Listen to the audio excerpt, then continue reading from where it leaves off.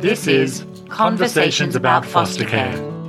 In this first season, join our conversation about transitions, removal, and coping with change, trauma, and grief. The system is made up of all of us, so let's talk about how we can do better by our kids.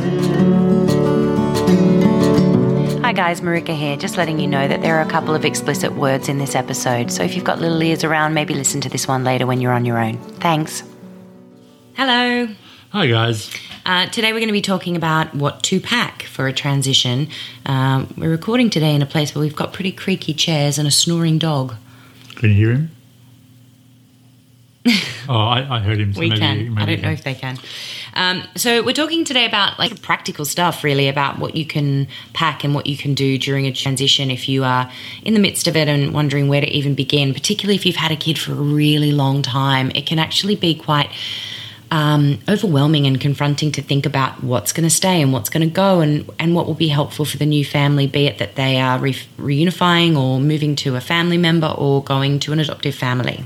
Now, of course, in our experience, we only had one child who was with us for that period of time, but she was still pre-verbal when she left. So a lot of the issues we're dealing with in this conversation, may be different from if you, for instance, had a kid that you were able to have a conversation with, and ask, do you want to take that bunny or that toy, whatever it is, with you?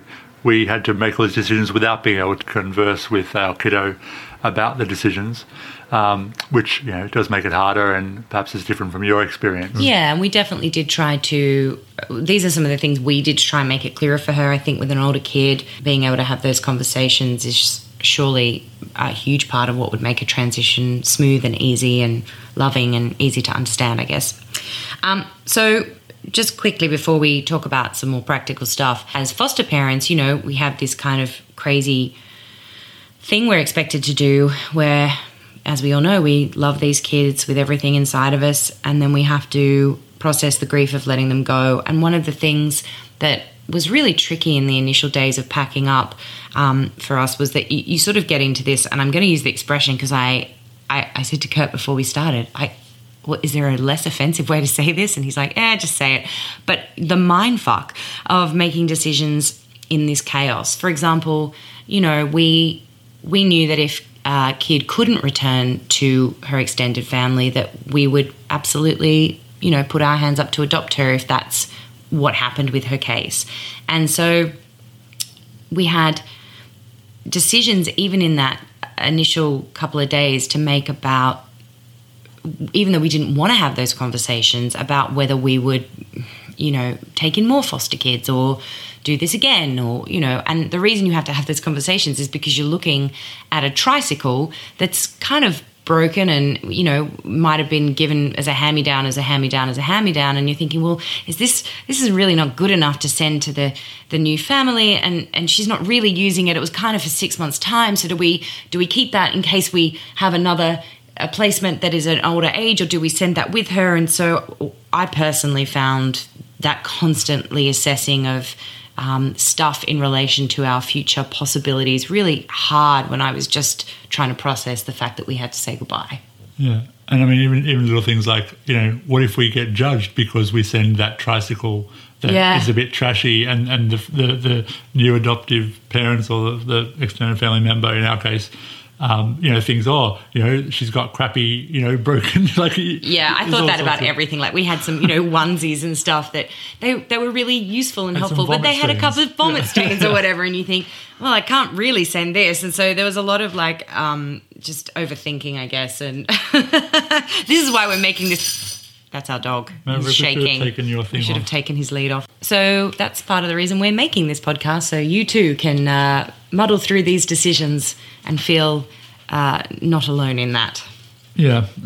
Another thing we had was, again, the mindfuck. I hope you don't mind us keep using that term, but the mindfuck of, a lot of our family, our own family, sent us, and they're from Australia, so they sent over gifts and creations and things that they even sent us before we had our first placement. So as we were becoming foster parents, they our mothers were like, making quilts and making dresses and things for a fictional kid that they sent over. And we had originally said that we were open to taking an older child up to about 6 or 8 years old. So, for instance, my mother had made this beautiful dress that was kind of sized for like a 5-year-old, 6-year-old.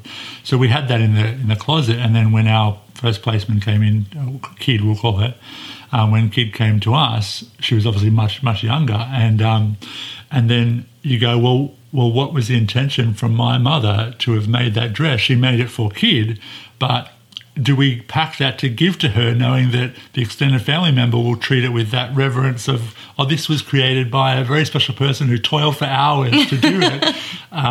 Does that go with kid to the new home, or do we, keep that as mum made this for our kid, that maybe we will go there again. It's a mindfuck. It is. It really is. And so this is how we kind of made those decisions. We decided that anything that she had really used and engaged in certainly went with her. Anything that was bought for her once she was in our home, that had her name on it or was very specifically for her, obviously went with her. And then we just had to make some quick kind of yucky decisions about the other stuff, like the quilt we kept, because the quilt is something that is for our family to gather under at Christmas time. And it was really hard to know that it wasn't going to go with her, but at the same time, we will now cuddle under that quilt without her this Christmas and think of her. And, there's no right or wrong with this stuff, but it's a tricky thing. And we're about to get into this, but I want to say that the first and best thing that I hope you would have in a transition is some sort of contact with the new family, whether it's whether they're returning to parent, whether they're going to move to an extended family member, or whether they're moving to an adoptive family. Hopefully you've got some relationship. We were not actively encouraged, and it was something I really craved to have with the extended family member that was taking kid. And in the end, I just reached out directly at the end of a visit and said, hey, can we swap numbers? And I wish I'd done it sooner, really. That's a really tricky part of our particular case, in that I wish, in hindsight, and hopefully, even at the time, I just wish the agency had gotten us connected and in a positive light, because I feel like after everything that's gone down, the agency and the system essentially held us at arm's length from each other. And I know the system is trying to do that to maintain a professionalism or a privacy. Things get legal and confused and, all jumbled up. But what it's meant for us is that it's kept us apart from that extended family member. So the relationship has been difficult to build or maintain over a period of time. And I just wish that had been handled by the system better, so we were feeling like we were part of the same team looking after the kids' best needs and not opposing forces kind of fighting for the child. It may take us a long time to get back to, or we may never get back to a place where we are in a comfortable relationship with kiddo's extended family member.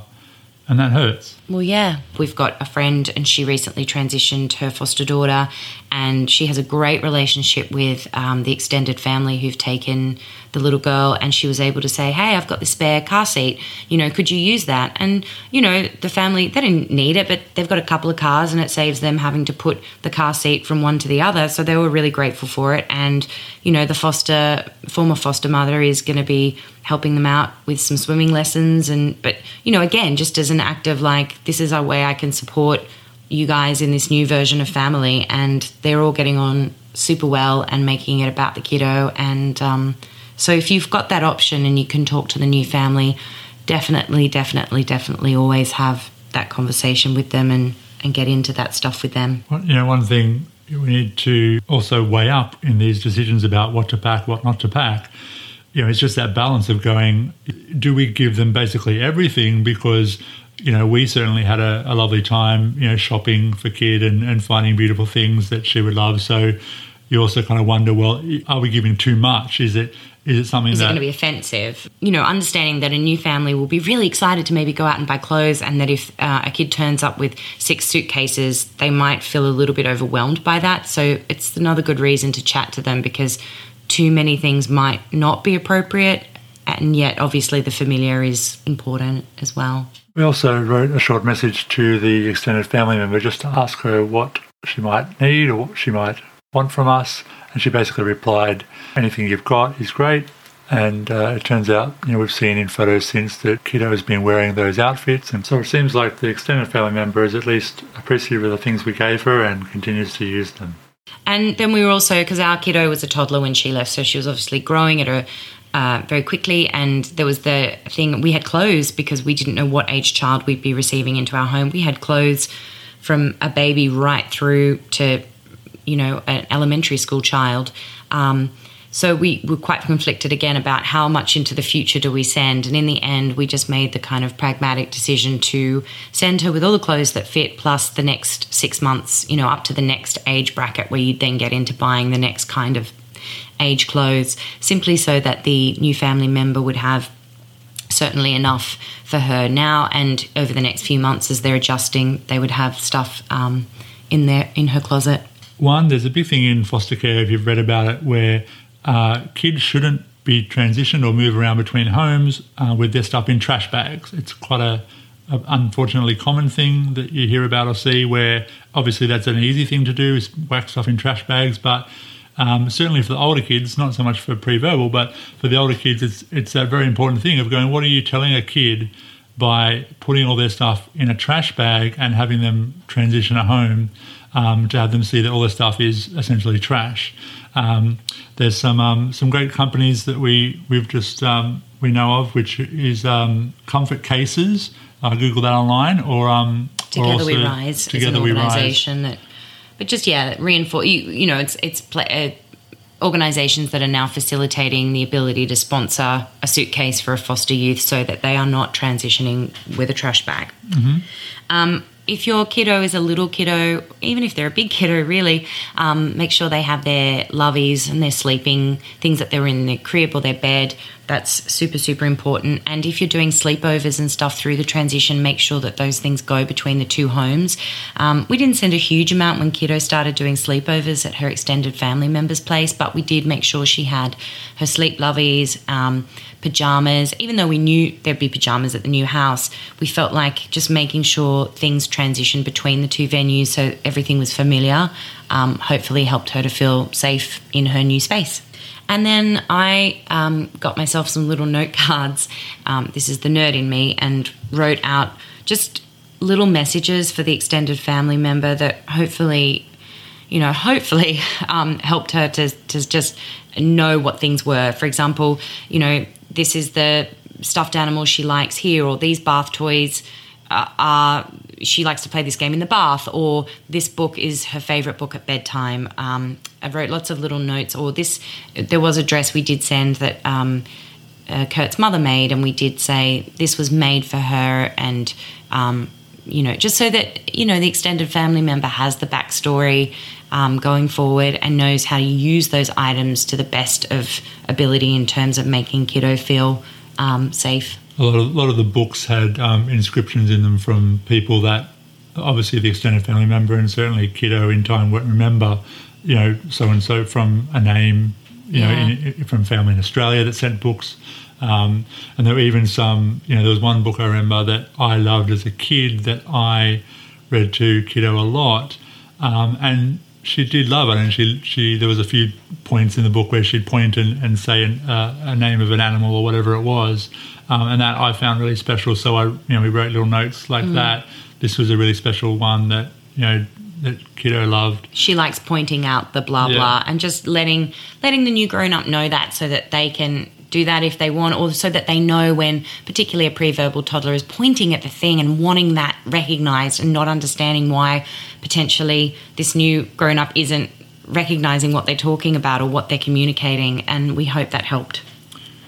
We sat up one night and really went through and notated all the little the things, everything we could think about with kiddo's routine, her food, sleep patterns, what she likes to do, where she's at, and that was took a little bit of time, but it was a really, hopefully something that was quite thorough and really explained all the things that we tried to impart this is what her life is like and this is what she's doing on a daily basis in detail.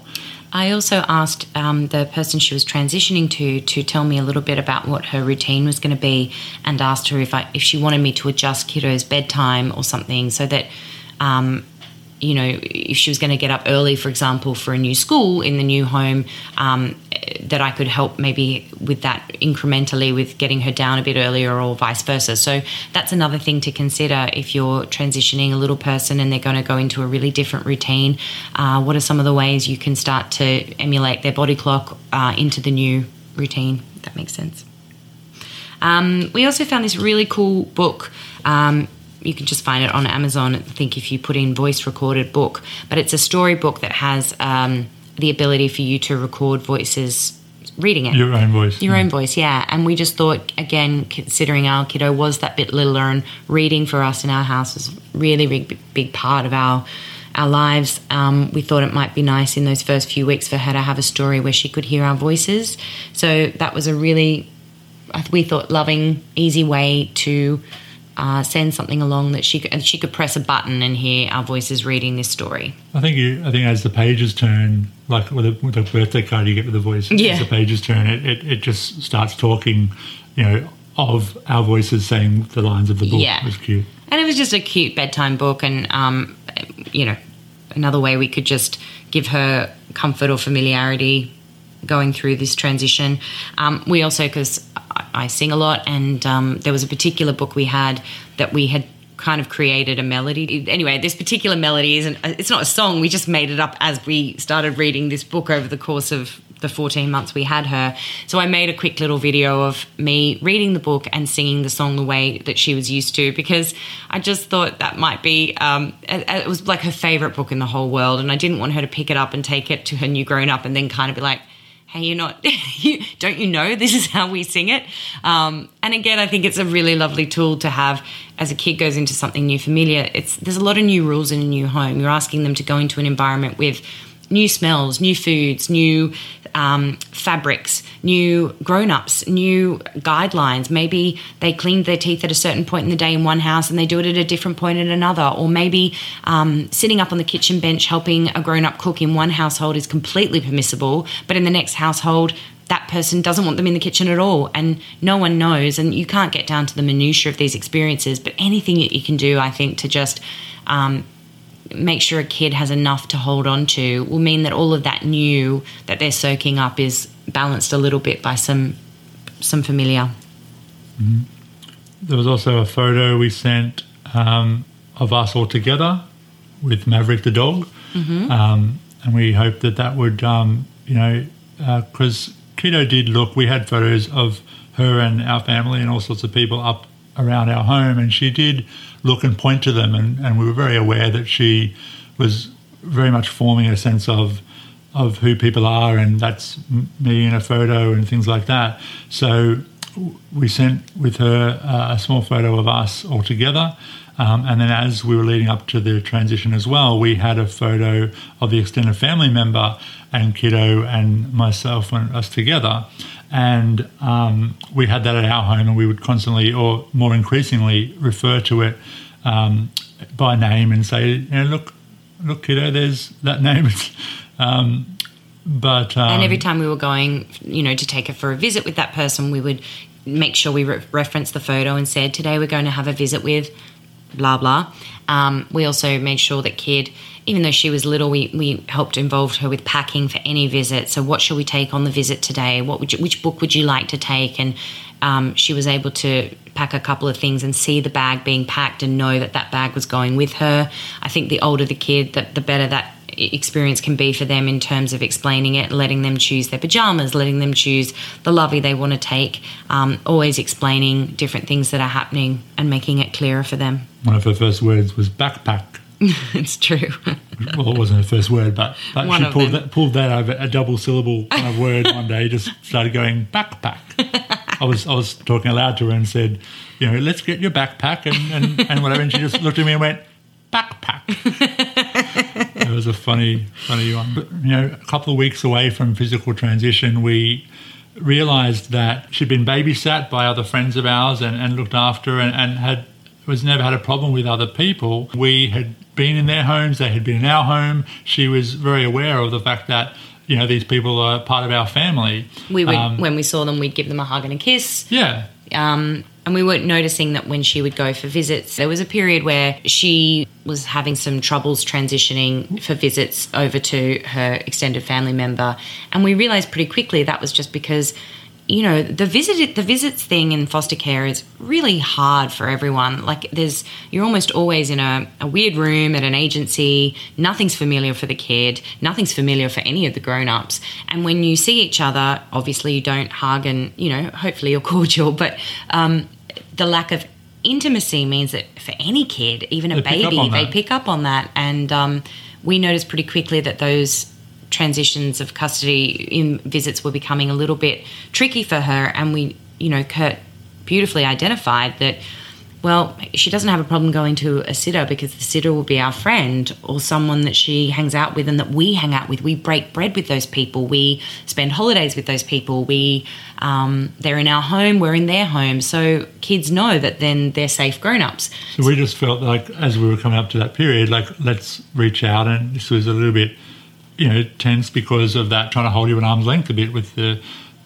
extended family member, but we wanted to reach out and say, look, we think it's important, again, for the kid's sake, and we come back to that again about if we're not thinking about the kid, we're all just concerned with our own feelings, and we should all put them aside for a minute and go, this kid needs to see us all sit together, have a meal, hug each other, you know that we're all family. And again, because she's pre-verbal, that's all the more important. So we invited the extended family member to our home. That was a bit difficult to facilitate, but then we did manage to just meet before some of the longer visits. There were some overnights and weekend visits we had leading up to transition that we said, well, let's at least meet before and have a breakfast together to have a bit of time rather than just rock up and hand her over and see you later, which was causing her some distress for a little while. And that worked really well, I think, particularly for that age group toddler. It gave her, you know, half an hour to acclimate to, oh, okay, I'm going to go on this visit, no worries. And it certainly meant that we were able to get to know her new grown-up a bit more, and we think it did really help kiddo to process. Yeah, and certainly that thing of when you go to an agency and hand over a kid, you kind of, you know, make polite chit-chat, but when you sit down and have a meal with someone, you can, you know, just be a bit more familiar and, you know, how's your day going? And, you know, make jokes about, oh, you know, this is what kiddo did this week, or that was really nice to be able to have that time. We did that a couple of times, literally just prior to... and she never got upset once we did those. That when we had that time together before a visit, she seemed a lot happier and calmer about going on the visit. Mm-hmm. We don't have a lot of contact with kiddo, but we have gotten word from the agency that all the stuff that we sent is in her room. It's up on the shelves and it's decorating, and she's engaging with those things. You know, so I hope that the things that we did helped a little bit to make that all smooth and comfortable for her, and I hope it helped her family to, you know, also facilitate a smooth transition for her, because there's such value in familiarity for kids and for building that for them. And just as a final follow-up, we're not going to talk about life books too much, and I know that they're a lot of work, but we did put together a life book for kiddo, particularly because the period of time she was in our home, it was also the time she took her first steps and said her first word and hit all her predominant baby toddler milestones. So we wanted to make sure there was some record of that for her, particularly when she's a grown-up herself and wants to maybe know a bit about where she was for that very important time in her life. I'm in a lot of different forums with former foster youth and foster parents and people who've come through the system in various different ways. I'm always very curious to hear of people's experiences through the system, and for better or for worse, because we can all learn from having these conversations.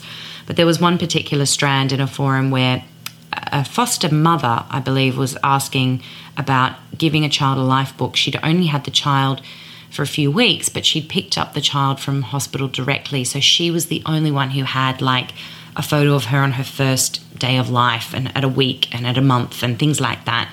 And she said, is it silly to send that along?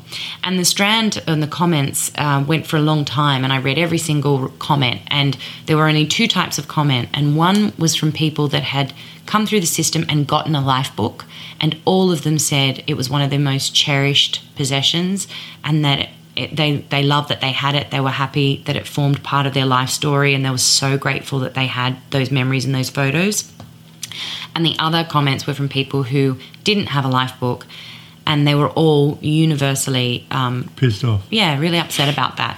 One person said, I was in the foster system for several months as a baby, and it's just like that period of my life never happened. I don't have any photos from that. I don't know and that person had gone on to have their own kids and didn't have a baby photo to put up against her own child, things like that. So we did put together a life book, and I think, I don't know, but I can only imagine it's very potentially uncomfortable for the next family, no matter what, whether they're a birth family. I know that label is a tricky one, but just to identify and delineate the differences, whether it's a birth family or a new adoptive family or extended family or whoever the child is moving to, I think it is potentially uncomfortable for them to see, perhaps in the book, a period of time that they missed or that they're not in. And I think that must be truly tricky and hard to process. But again, it's about the kids, and I think it's really important that a kid knows where they came from and what their life story is and what's happened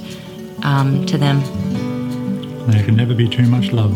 There can never be too much love. So thanks for listening, guys. That's our episode for today.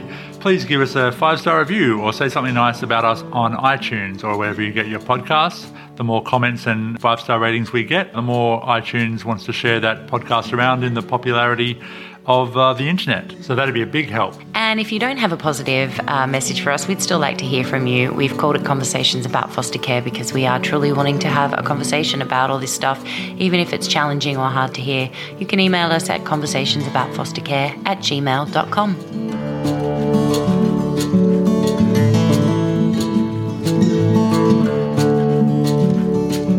Thanks for listening.